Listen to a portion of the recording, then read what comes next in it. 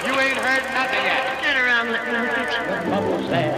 What am I going to do? Frankly, my dear, I'm gonna make him an offer. You talking to me? Are you not entertained? I don't know who you are. Why so serious? When I'm good, I'm very good. Symbol. But when I'm bad, I'm better. He's lying. Snap out of it. They call me Mr. A boy's best friend is his mother. You have no style. You're gonna bark all day, little dog.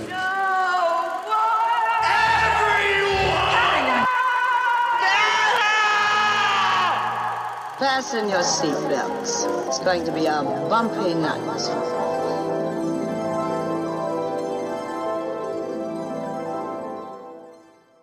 Hello, and welcome back to the Tinsel Factory. My name is Caitlin, and I'm your host. Hope everybody had a great week. So far, I've managed to stay COVID-free, despite the fact that Los Angeles has the highest COVID rates in the state, so I'm calling that a big win for me. I didn't know anybody who got COVID in 2020 personally, but I know 10 people that have it right now, so that's what's going on here. Anyway, this week on Two Sentence Movie Reviews of movies I saw in a movie theater, we've got a movie I actually realized I drove by when they were shooting it upon seeing this movie. It's called Licorice Pizza. So I'm gonna help you out right now.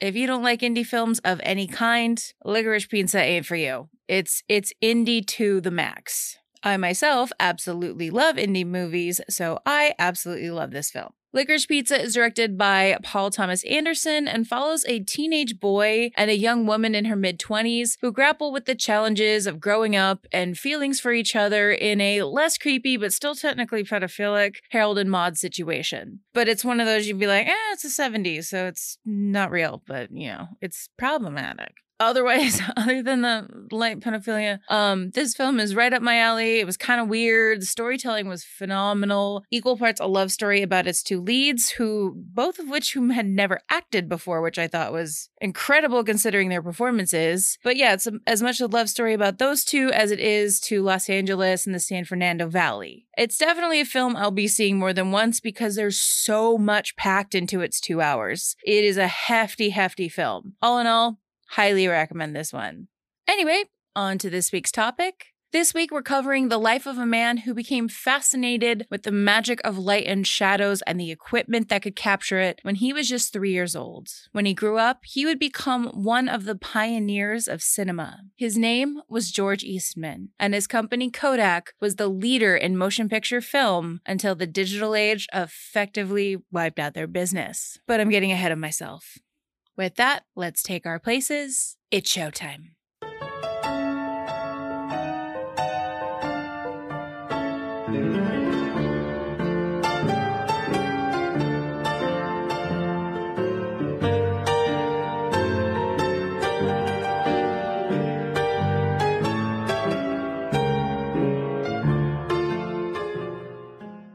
George Eastman was born July 12, 1854, in Waterville, New York, the youngest child of George Washington Eastman and Maria Eastman. The elder George owned a nursery and sold roses and fruit trees. The younger Eastman was largely self-educated, but did attend a private school in Rochester, New York after the age of 8. In the early 1840s, his father started a business school, the Eastman Commercial College in Rochester, New York, where he taught bookkeeping and penmanship. Unfortunately, Eastman's father's health started deteriorating, and the family had to give up the barn and move to Rochester full-time in 1860. The elder Eastman died of a brain disorder on April 27, 1862. To survive financially, as the patriarch had left nothing for the family to fall back on, and to afford George's schooling, his mother took in boarders. The younger George Eastman was quite a lonely boy, often playing by himself. But he was also a crafty young man and would make toys and puzzles to while away the hours. After a cohort saw one of Eastman's trinkets, however, and asked to play with it, Eastman realized that he could make another one and then sell it. An enterprising young businessman was born. Eastman enjoyed the feeling that making money gave him, and at the age of 14, he dropped out of school to become an office boy at a local bank. During this time, he became a diligent logger of every single cent he spent, a habit that would only increase in diligence with age. When he was 23, Eastman walked into a photo store in Rochester to buy a camera to capture pictures of a plot of land he hoped to purchase. He had seen all of the wealthy men that came into the bank and noticed that most of them were in real estate. He decided that he should probably get in on that as well, as he strived to be a very wealthy man. Now, Eastman had never taken a picture in his first near quarter century of life, and based on what we learned last week about how difficult photography was in the 1860s, 1870s, you can probably discern from that it wasn't a cakewalk back in the 1850s either, because it was pretty much the same process. Eastman struggled with the newfangled contraption, was intimidated by the amount of crap you needed to take with you just to take said photo, and unable to figure it out without professional help, he eventually hired a photographer to give him lessons on how to use the device. Remember, we're in the wet glass plate days of photography right now. If you didn't listen to last week, listen to last week. We go into it. It's arduous. Despite how cumbersome photography was in this era, Eastman fell in love with the technology, but realized that there just had to be a better way to take a damn picture. So, Eastman set to work each night after work, poring over photography journals, eventually discovering that a group of British photographers were experimenting with dry plate photography, meaning that there would no longer be a need to bring a portable darkroom with you when you went out to take pictures, because if the plates were dry, they didn't have to worry about them becoming dry, because you took it on the dry plate. Easy peasy. Not many Americans read the British photojournals at this time, and because of that, George Eastman got a jump on his American contemporaries. Just one problem. Well, there were a few problems. Eastman was a high school dropout who had never studied chemistry, which, as anyone who's ever worked in a darkroom can tell you, is a pretty big component of the photo developing process. But that did not stop our buddy Eastman. He was still living in his mother's home and would spend his nights at their kitchen table, struggling to create dry photography plates. He would pour the chemicals onto the plates and bake them into the oven, which I'm sure smelled phenomenal. He would then test the plates by photographing the house across the street from them, and after a period of trial and error, Eastman actually figured out a process in order to take dry plate photos. A fellow photographer eventually saw the pictures Eastman had taken using his new process, bought some for himself, was super stoked, and eventually recommended them to the Anthony Company, a New York-based photography supply business. The Anthony Company was super impressed with George Eastman and offered him a contract. With that Anthony money backing him up, Eastman opened a dry plate factory at the age of just 26. He opted to be the treasurer of his company, however, instead of the CEO. He wanted to look after that money. During the early days of the dry plate company, Eastman remained working for the bank, which is where he would start his day, until 3 p.m., which is when he would go to the factory. He would repeat this cycle daily, showing up to the bank with black-stained fingers from working with the chemicals at his factory. This cycle continued until Eastman was passed up for a promotion by his boss at the bank, who had given it to a relative of his because nepotism, and Eastman quit in a rage. Several of his now former coworkers told him that he completely blew up his life, and that this photo thing was never going to make a bunch of money. By this point, though, Eastman had 6 employees at his plate factory and was selling 4,000 of them a month, and that showed no sign of slowing down. Photographers were eager to get their hands on Eastman's plates because it made the photography process infinitely easier. But Eastman was no longer the only name in the dry plate game. Bigger companies, ones who could pay super smart science guys to come up with better dry plate recipes than Eastman, and he just could not rival this with his self-taught know-how. To combat the rising competition, Eastman hired Harry Reichenbach, a science student from the University of Rochester. Reichenbach's only job was to experiment to come up with a better emulsion process. Reichenbach knew nothing about photography, which is how Eastman wanted it. Eastman also had another idea, one that would change photography forever, and one that would eventually lead to moving pictures.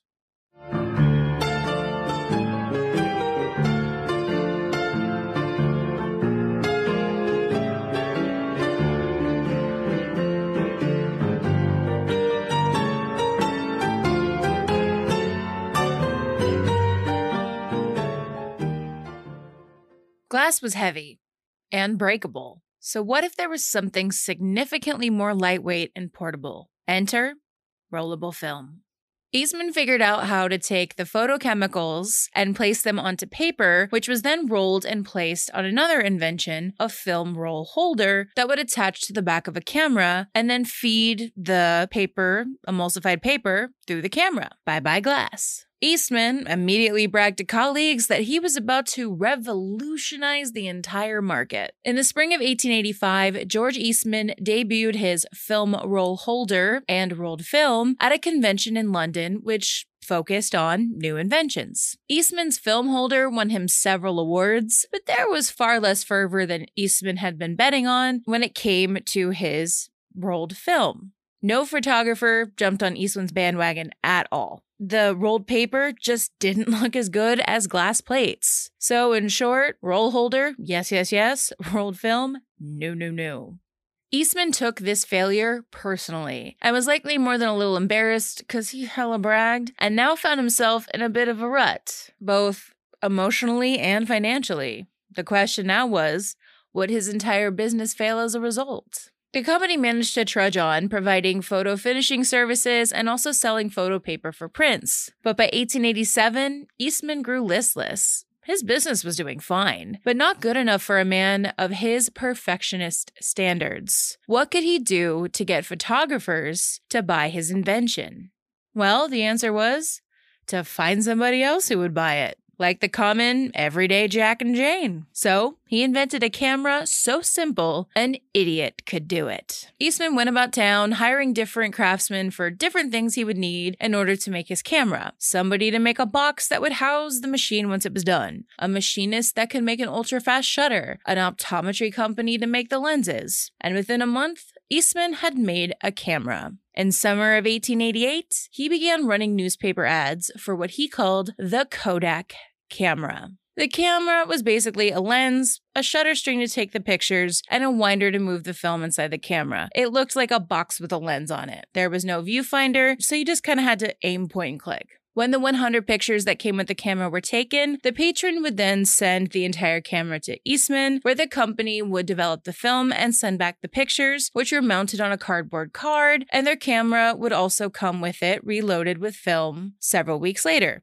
Where did the name Kodak come from, you ask? Well, Eastman made it up. The images coming out of Kodak were also soon called snapshots after a hunting term. Of course, there was also issues when it came to privacy, as there will always be perverts trying to take pictures of people in vulnerable situations. But other than that, by and large, the Kodak camera was a pretty big hit. Eastman Kodak would soon be developing 6,000 images per day. Eastman was soon traveling the world over, trying to open Kodak stores in other markets. While in London, Eastman befriended an American couple named George and Josephine Dickman. George was a businessman and Josephine was a singer. Historically quite socially awkward, Eastman made fast friends with the couple whom taught him how to buy art and antiques, giving him the cultural education he'd never received. Eventually, George, the other George, not Eastman, would be made the manager of the Kodak London branch. Despite the popularity of the camera, the Kodak camera was a spendy boy, and few could actually afford such extravagance. So, once again, Eastman found his innovation limiting. The camera, at that time,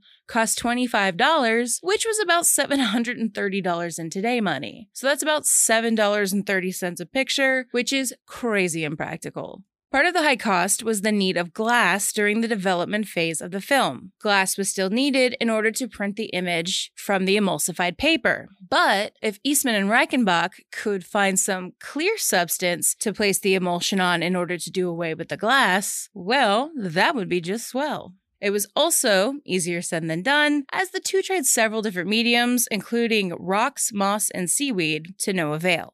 A clergyman, of all people, would be the first to experiment with a type of plastic called celluloid. In Newark, New Jersey, Reverend Hannibal Goodwin had been doing so since 1886. Like Eastman, he had a curious mind and a love of tinkering. So much so that it worried his congregation. How could he be focused on God if he was messing around with plastic?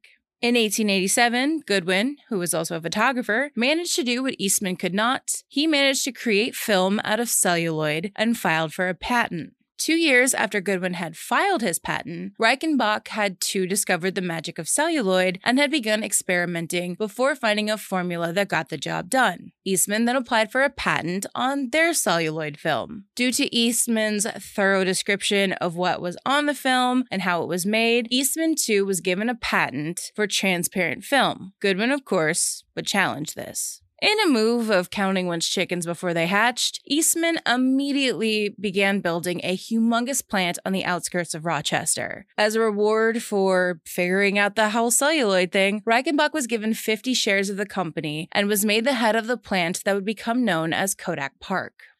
Just one problem. Kodak Park couldn't make the film fast enough, which pissed off Eastman. Eastman was not the nicest boss in the world, and in a Jeff Bezos-esque move, he would get pissy, for example, if he saw too many people going to the bathroom more times than he thought was necessary. He was also particular about how pencils were sharpened, and even how the janitor swept the damn floor. He also loved to yell at people and nitpick, especially Reichenbach, who would become his favorite whipping boy when the factory failed to meet expectations and the film began to expire.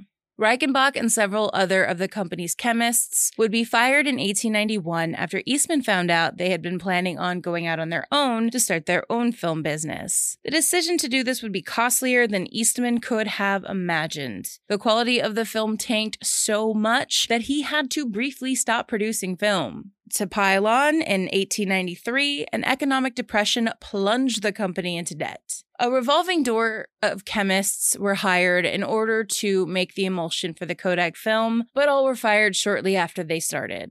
In late 1893, Eastman hired William Stupor, a photographer, not a chemist, but one who had been making his own dry plates. The formula he used was based on ones he learned abroad when he was working in Europe. In spring 1894, a new Kodak transparent film was released that was so good, even professional photographers started using it. It was so good that it helped the motion pictures finally take off. Transparent film allowed inventors like next week's subject Thomas Edison to develop the first motion picture cameras. Within only a few years, Kodak was selling motion picture film more than any other product. That film saved Eastman Kodak. We'll talk about the basic mechanics of cameras more next week when we start getting into the first movie cameras, but the need for flexible, transparent, fast-moving film was crucial for motion pictures, as that film needs to capture 24 frames per second in order to look like one natural motion. Eastman was the first to produce this widely. By 1896, Eastman was selling a film especially made for the usage of the motion picture. In 1898, Eastman popped back over to England to form Kodak Inc., making his company international and giving him an international monopoly on motion picture film. He and Dickman went with several investors to make this happen. After a series of meetings, however, Dickman entered the Kodak offices, doubled over, and had to be taken away in an ambulance. Dickman had to receive an emergency surgery in his own home to no avail. He died 6 days later on November 15th, 1898. Kodak was officially formed later that day. That day made Eastman a millionaire.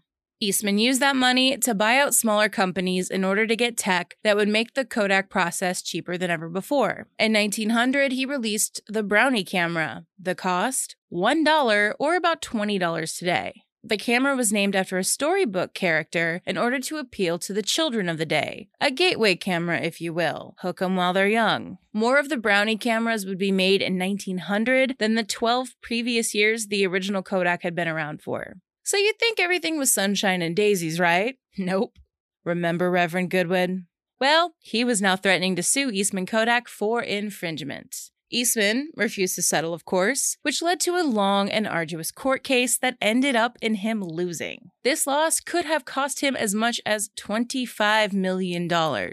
But he was a crafty man, and using his vast network of influential people, was able to negotiate this down to about $5 million. Soon after this, Eastman was the 6th richest man in the United States. In 1905, the lifelong bachelor moved himself and his mother into a 37-room mansion that had a staff of 40 people. He ran his house with the same frenetic analness with which he'd run Kodak. He was so rich, he had an organist play for him every morning starting at 7:30 a.m. Josephine Dickman returned to the States after the death of Eastman's mother in 1907, which devastated the lifelong mama's boy, and would run the events and parties at her friend's home that the eternally socially awkward Eastman would struggle with. The pair were so close that many thought that they would marry, but this never happened. Some close to the couple even referred to Josephine as the love of Eastman's life. In 1912, the now 58-year-old began fretting over what he wanted his legacy to be. Eastman wanted to ensure that Kodak would be around long after he was not. To do this, he opened a research laboratory at Kodak Park, which would always strive to remain at the cutting edge of photography. He also began donating amounts of his vast wealth, about $100 million, which in today money is about $2.8 billion, so the other dude was loaded, to places like MIT, which had become a feeder school of sorts for him to get young, talented scientists. He built a theater, a music school, and gave many gifts to the University of Rochester in order to beef up the tiny town's CV in the hopes of attracting more people to want to live there. In 1925, at the age of 71, Eastman retired. William Stupor took over as president. Eastman went traveling all over the world in his retirement, but that doesn't mean he was no longer the type A-est type A person you'd ever met. For all of you who know me personally, you know how much I love to itinerize a trip. This dude's travel itineraries make mine look like I scribbled everything onto a Post-it note and then jammed it into the bottom of my purse. He planned every meal, outfit, the amount of bullets he would need for the murder safaris he went on, everything you can think of, the dude had typed out. He was a planner, to put it mildly. But his age was beginning to show. He became thinner and slower and had trouble lifting his feet. It is believed by modern physicians that Eastman had likely developed something called spinal stenosis, which would eventually land him in a wheelchair and render him incontinent. Some days, the pain he was in was so great, Eastman rarely left his own bedroom. Afraid of mentally deteriorating, Eastman took his fate into his own hands. On March 14, 1932, Eastman had a few friends come over in order to witness a change in his will. He kicked them out around noon, saying he had a note to write. Then he retired to his bedroom. Not long after, his staff heard a gunshot. Eastman had gotten in bed and fired a single gunshot into his heart. He was 77 years old. At his bedside was a note that said, "To my friends, my work is done. Why wait?" Thousands of people attended the funeral of George Eastman. He had given some of them jobs, most of them a nice city, and he changed the world of photography and helped create motion pictures in the process. All in all, I think we can all say, a job well done indeed. And now, just because the company's still around, some quick highlights of what happened to Kodak.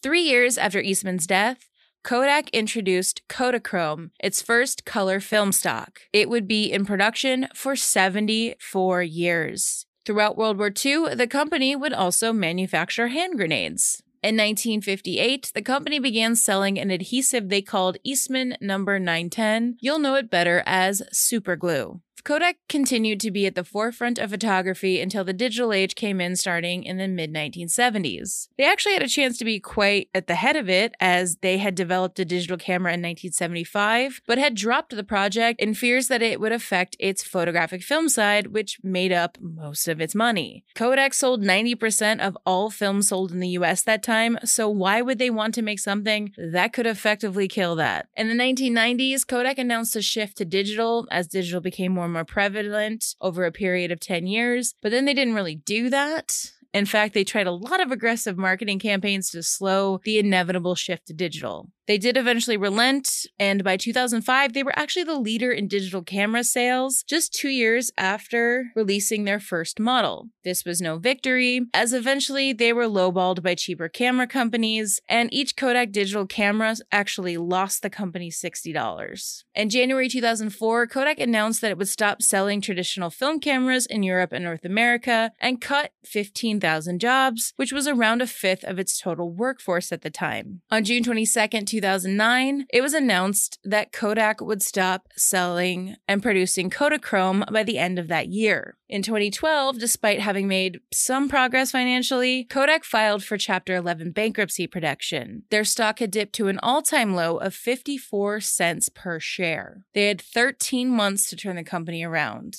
On February 9th, 2012, Kodak announced that it would no longer make digital cameras. Instead, they would focus on printers, inkjet presses, and software. Kodak shifted its focus again and managed to get out of bankruptcy less than 2 years after filing. Today, the company has 5 main branches: print systems, enterprise inkjet systems, micro 3D printing and packaging, software and solutions, and consumer and film. The late 2010s, the company spent a lot of time throwing metaphorical pasta at the wall to see what would stick. They manufactured a smartphone called the Kodak Ektra that did meh. They dabbled in making tablets, same story based on the next to nothing I could find about them. In January 2018, they announced they were coming out with their own crypto called Kodacoin. You guessed it, because your white frat bro friends have never mentioned it to you. That also went nowhere. Kodak did bring back Ektachrome, which was their home movies equivalent film, as well as a camera to accommodate the film in 2018. From the looks of things, this is still around for hipsters with rich parents. I'm guessing that's who the Ektachrome is for. So yeah, despite a drastically different market than the one in which George Eastman entered in the 1870s, what once was just a dry plate photography company lives on for now.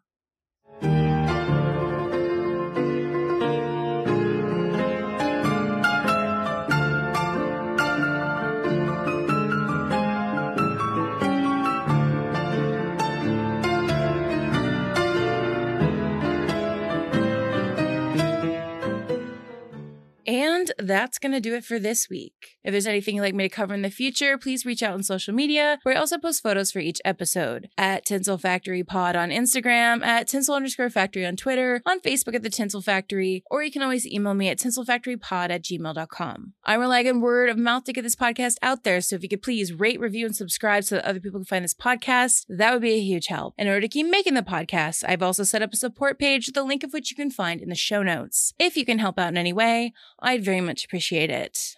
I've also got merch. Check it out, the link in the show notes.